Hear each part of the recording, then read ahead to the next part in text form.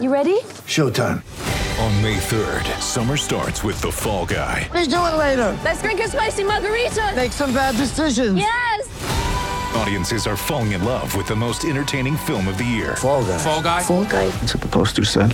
See Ryan Gosling and Emily Blunt in the movie critics say exists to make you happy. Trying to make it out? Nope. Because I don't either. It's not what I'm into right now. What are you into? Talking. Yeah. The Fall Guy. Only in theaters May 3rd. Rated PG-13.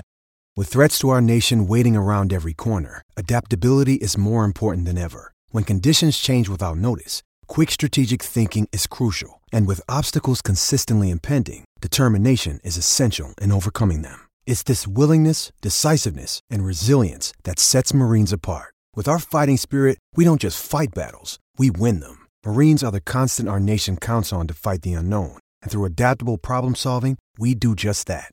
Learn more at marines.com. Hey everybody, this is Doug Robertson, the Atlanta Journal-Constitution, with another edition of the Southern Fried Soccer Podcast. It is July 18th, and Atlanta United was beaten by New England 1-0 on Saturday at Mercedes-Benz Stadium. The only and winning goal was scored by Gustavo Bo in the 18th minute with assists from Buxa and Kaptun. It was an odd play. Kaptun was on the right wing, crossed it into Buxa, who pretty much almost sat on the ball, which drew two defenders. Boo ran off his left shoulder. No one tracked Boo. I think it was supposed to be Amar Sadic's responsibility, but it was a little bit confusing because there were quite a few players there. Boo took a shot, took a deflection, went past Alec Can. Can couldn't have stopped the deflection, and that was the only goal. Atlanta United has now stretched its winless streak to a franchise record 8 games. It has been shut out in 4 of its past 5 games. It has scored just 13 goals in its 13 games, and it has 2 games upcoming this week. One at Cincinnati in its beautiful new stadium on a day when apparently President Biden is also going to be in town right down the street. So if you're going, plan accordingly. And then we'll host Columbus on Saturday in a very, very tough turnaround. So Thursday will be a day of recovery. Friday will be a day of prep. And then you got to host a surging Columbus team that just beat NYCFC last night and is 7 points clear of them in the playoff picture in 6th place. Atlanta United remains in 10th. Right now, its only realistic shot to make the playoffs is catching the 7th place team, which it trails by 4 points. As always, you can follow me on Twitter at Doug Robertson AJC and on Facebook at Atlanta United News Now. I'm also now doing more videos on Instagram, mostly talking about the starting lineups when they came out. So if you want to follow me there, it's Douglas David Robertson. Y'all sent me a bunch of excellent questions. I'm going to get to in 1 second after I take a quick coffee break sip, which Joe Patrick loves when I do on the podcast. Gotta love a good cup of coffee. All right, let's get to your questions here. And there are lots of them because there are quite a few things to talk about if you haven't been following Atlanta United. Nick asks, I am sad. My question is, how does our season get any better? Well, scoring goals would be a start. When Gabriel Heinze was hired, we were promised, y'all were promised, I should say, attacking soccer similar to what Gerardo Martino did in his first 2 seasons. Instead, you're getting a goal a game. Atlanta United's expected goals last night was 0.6. You're not going to win a game with an expected goal of too many games with expected goals of 0.6. They only put 2 shots on goal in the second half, both of which came from way outside the penalty box. Really didn't create a whole lot of anything that would be considered threatening in the second half when the game was on the line. This has been a problem for this team going back to last year under Stephen Glass and Frank DeBoer, going back to parts of 2018 under Frank DeBoer. When it's 3 different managers, at some point you got to start looking at the talent pool and trying to figure out what is the best use. Are these players going to do what we need them to do? I don't know the answer. I think there is talent on the roster, but figuring out how to put it together right now, it's been a challenge for quite a few guys. Rob says, any positives you take away from today's result? For no Joseph, Barco, Hyndman, Dom, Guzan, Robinson, Bello, Sosa, or Ibarra, a win or loss to the top team in the East seems like reason for hope. Yeah, it is reason for hope, except even when those guys were all playing, the team was still losing games 1-0, or drawing 2-2, or things like that. That's, I guess, the concerning part. There were some positives. I thought that George Campbell in his first MLS start played very well. Alan Franco in his return to the starting lineup after missing the past few games with injuries played very well. Both carry the ball forward, which is kind of in that Miles Robinson super sweeper blog I wrote a couple of weeks ago that I thought one of the center backs needs to start doing more to try to create some numerical advantages. They couldn't take advantage of them, mostly because Atlanta United remains, for the most part, a really static team when it has the ball. Typically, the only runs you'll see are long runs to the opposite side of the field, which is great, except it takes those passes so long to get into that space that the defense has time to adjust. There's very few short runs or runs near the guy with the ball just to create 1-2 short passing combinations. You saw maybe one or two of those last night. I don't understand why, but that's just how it is with this team. I thought Amar Sejdic had a really good game for Atlanta United last night in his debut with the club. He was acquired in a trade from Montreal last week. He led the team with, I think it was 5 or 6 tackles. He was doing a lot of one-touch passing, but it was really one of the few. So those are some of the good reasons for hope. I've got a lot of questions from different Adams here. The first one is, what was Machop Chol's role supposed to be today? He covered a lot of ground, but I couldn't see it as part of a design. Also, is he not in game shape to play 90? Chol he was one of the one making a lot of those runs from a long way off the ball. And the first half, you saw him making runs close to the ball, but no one was ever passing it to him. I guess maybe his teammates just aren't used to him yet, and they're getting used to him. The one time that I saw was tried, I think it was Marcelino Moreno, and he put just a little too much on it, and it was picked up by the goalkeeper, Knighton. But those runs behind the line, kind of pushing that back line back, is what Atlanta United needs more of, and Chol was doing it, and I guess maybe he did it so often he just kind of ran himself into the ground. The second question from this Adam is, the front office aware that they're driving the fan base toward apathy? The lack of winning is one thing, but the failure of the club to embody the sense of community, the lack of a clear direction, the now 2 years of dysfunction. This was the weakest crowd I've seen for an MLS match. The support was tepid and the fans left quickly. The rapport between fans and club are not what they were. Yeah, I think I could agree with that. The attendance last night of 42,517 is the 4th smallest crowd for a league match at Mercedes-Benz Stadium for Atlanta United. It wasn't nearly as loud as it been. The loudest chant you heard was the "Oh, Joseph Martinez" chant, which was in the 7th minute, and then again in the 88th minute, I think it was. Atlanta United has a tendency when things start going bad, they don't go on 92-9 as often as they do when they're winning. They kind of become insular, in my opinion, and I think you're starting to see some of that now, which affects relations with the community. I know Darren Eels was in the Gulch yesterday talking to fans, so that's a good sign. But that's just kind of how things start happening with the club. Rob asks, do you believe Joseph and Heinze are here next season?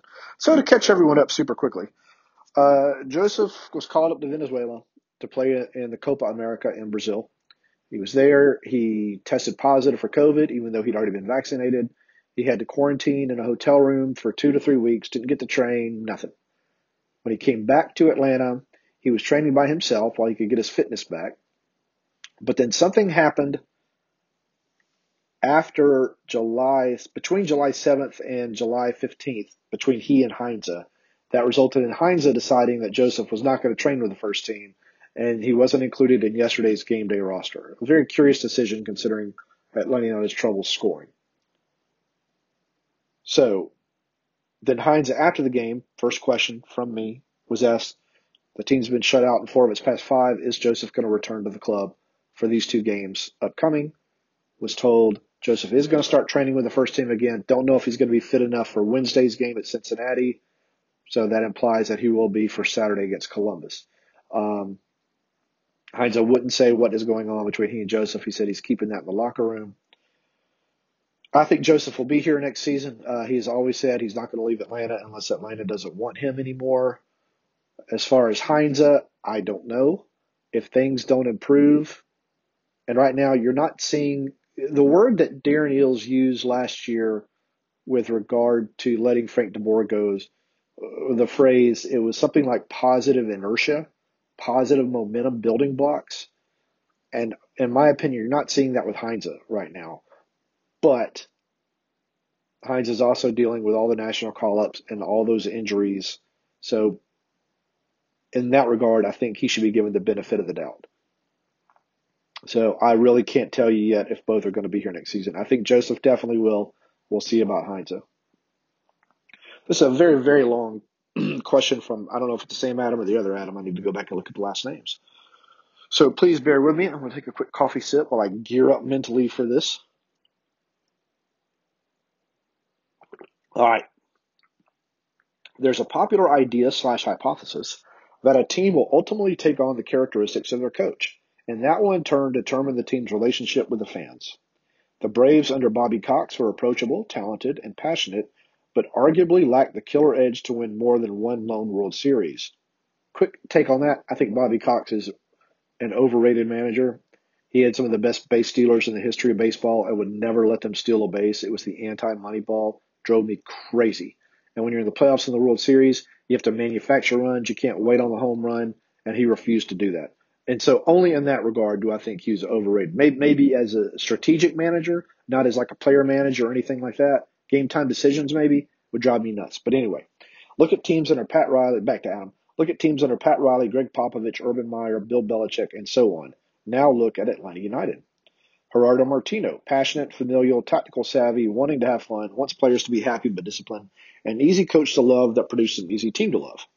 DeBoer, arrived with baggage and came across as aloof, smart but reserved. His rapport with players and fans is professional, but seemingly just that, more of a boss than a leader. So the fans responded by not falling in love and thinking purely of results.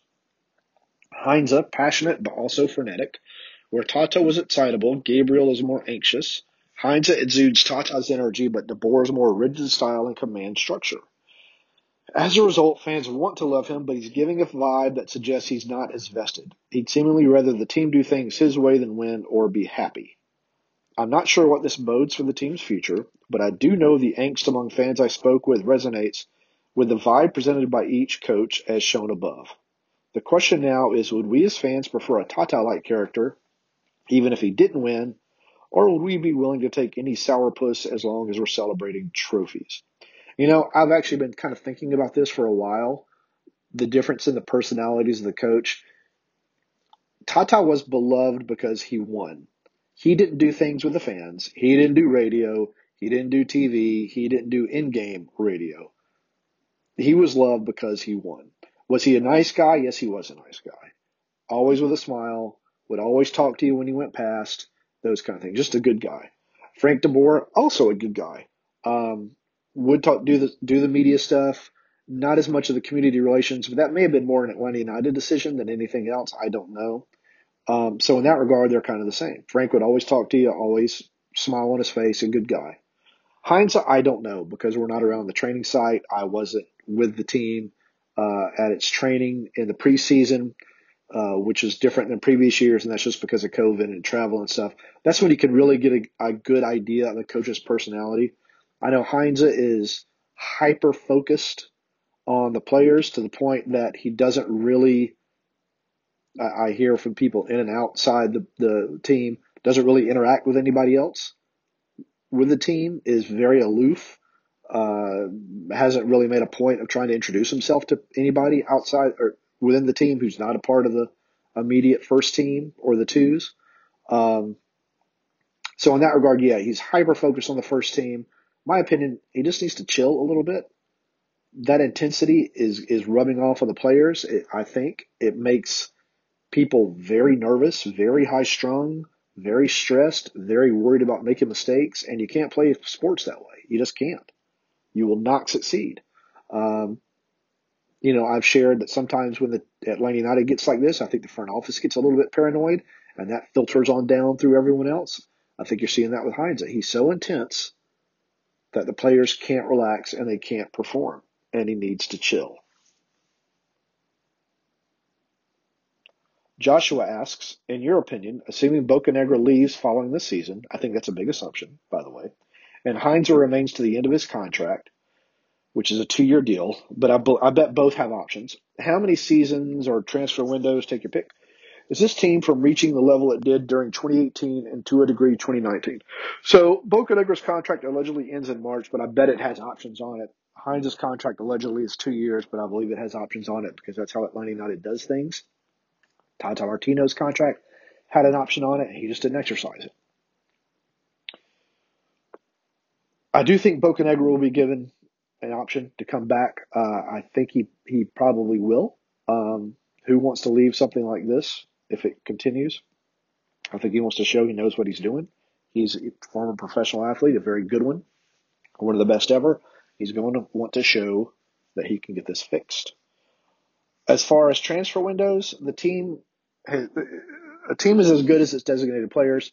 Atlanta United's designated players don't play like designated players right now. We know the book on Barco. He's never going to play like a designated player. Joseph needs to come back and show and work his way back mentally and physically to show he's still a lethal finisher. Alan Franco is a designated player only because of MLS rules, not because of his potential impact as a goal scorer. I think he's going to be a fine center back. So Atlanta United needs to sell Barco one way or the other, buy down Franco, and go find 2 impactful DPs. Guys that will create goals, guys that will create goal-scoring chances. Barco and Franco aren't going to be it. So you could do it in one window if you want to. You just got to hit on both guys. Now here's a really fun question. This might be the most fun I've ever gotten on this podcast. How many of this season's first choice 11 would break into the starting 11 of the MLS Cup final squad? So here's the starting 11 on that day in 2018 against Portland at Mercedes-Benz Stadium, of course won by Atlanta United. Brad Guzan in goal. It was a back 3 of Jeff Larentowicz, Michael Parkhurst, and Leandro Gonzalez-Perez, who finished, I think, 3rd or 2nd in Defender of the Year voting that year. Wing backs were Franco Escobar and Greg Garza. Midfield was Eric Rometty, who had a fantastic first season with Atlanta United. Donington Nagbe, Julian Gressel, Miguel Almiron in the midfield, and Joseph Martinez as striker. So, who among today's 11 would start? Well, Brad Guzan and Joseph Martinez would. You look at Atlanta United center backs right now, maybe Miles Robinson ahead of Jeff Larentowicz. And remember, Jeff is more of a midfielder than a center back. So that's 1. I wouldn't put Brooks Lennon ahead of Franco Escobar because he was money in the playoffs that year. George Bello over Greg Garza. I think Greg Garza's offense was a much more of a finished product than George Bello's. Bello's probably better defensively, so I'm keeping Garza. Eric Rometty, definitely better than Santiago Sosa at the time, both offensively and defensively. Donington Nagbe, still staying. Julian Gressel. I think Brooks Lennon is a fine wing back, but Julian Gressel and Joseph Martinez had a rapport that Lennon and Martinez have yet had an opportunity to develop. Miguel Almiron, not a chance. Anybody's replacing that, and Joseph Martinez. So maybe 1, Miles Robinson for Jeff Larentowicz. And that's only because Atlanta United was playing a back 3 in that game. I wouldn't put Robinson ahead of Parkhurst or LGP in that game. Matt asks, United is missing a lot of players, but it's not like the club was lighting it up while they were here, which is a point I made before. So considering the opposition, even with New England missing a few themselves, the Joseph situation aside, how upset should I be about today's result? That's up to you. I would be upset that the team really couldn't put a legitimate shot on goal in the second half when it was trailing 1-0 and needed that goal to draw. I would be upset with the man marking system, which kind of broke down on that goal, which keeps happening game after game. I would be happy with some of the young guys I've already mentioned. Fong asks, I really liked how Sejdic played today. Do you think that it'll be possible for him to line up in a 3 midfield formation with Sosa and Moreno? Or will Heinze stick to 2 midfielders like he's been doing? Yeah, I think he can. I think Sejdic can take over that defensive midfielder role and allow Sosa to move forward.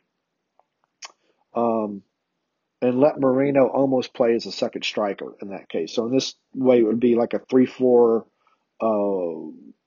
a 3-5-1-1 instead of a 3-4-2. We may see on Wednesday. Sean asks, is there really a transfer that is going to turn this around? I think so. Again, If they can sell Barco at a rate that works, of course, you have to have a buyer, as I repeatedly said, buy down Franco and get another DP, then yeah, this thing can get turned around pretty quickly. Can we hold Darren and Carlos accountable? You can. It's up to you how you do it. Season ticket renewals are going out right now. You can choose not to renew. You can stop buying merchandise. Those are a few ways. I don't want to tell you how to live your life, but those are pretty common ways that fans have done in the past. Octavio asks, with regards to Heinz's intense training regimen, do you believe this process is doing more harm than good considering the inordinate amount of players that are injured? We don't get to see training, but you hear the players talk about how much the team trains, how often they train, and then you see the list of injuries, and you do have to try to go from A to B. So, yeah, I think that it is probably doing more harm than good right now. And that goes back to that intensity, that stress level, that worrying about making mistakes. Just when you get tired mentally, you make mistakes physically, and things break down. So that's why it's a 30-man roster. You're supposed to try to use everybody. I'm going to wrap this up. Add another Adam, or it might be the same Adam. Do you think Atlanta will make the playoffs this season? That is a really, really tough question.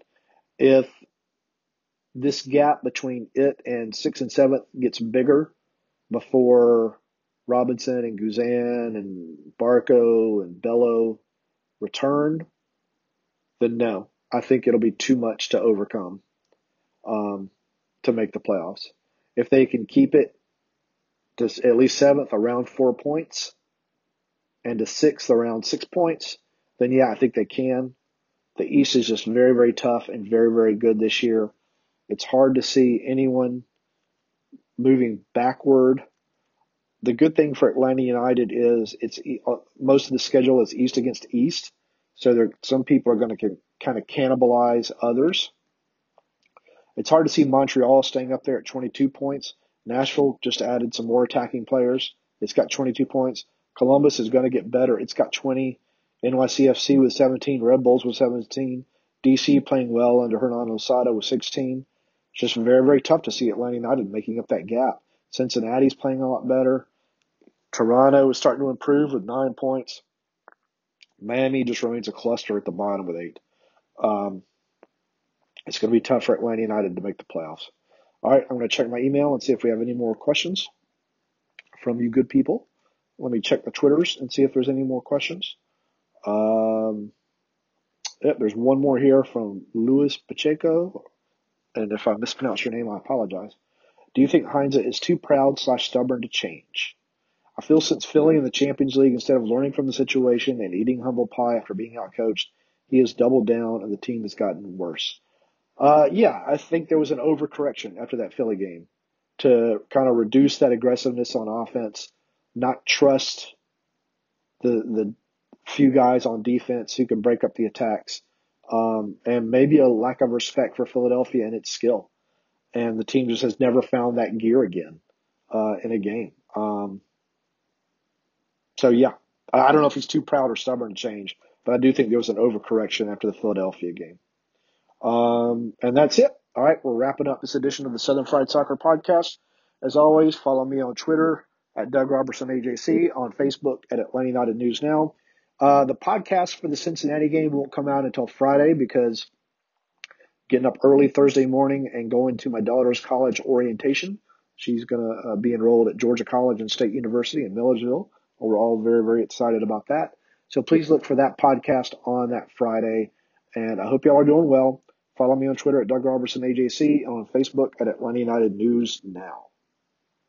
In Atlanta, one voice has stood out for over 4 decades. An AJC original, The Monica Pearson Show. Let's talk about how you got to ESPN. Revealing interviews. You are known as America's doctor, but I want to know who you were before that. When you have a different name, you have different color skin, it can be tough. With Atlanta's most famous faces as you've never seen them before. I'm telling my story. This is the American dream.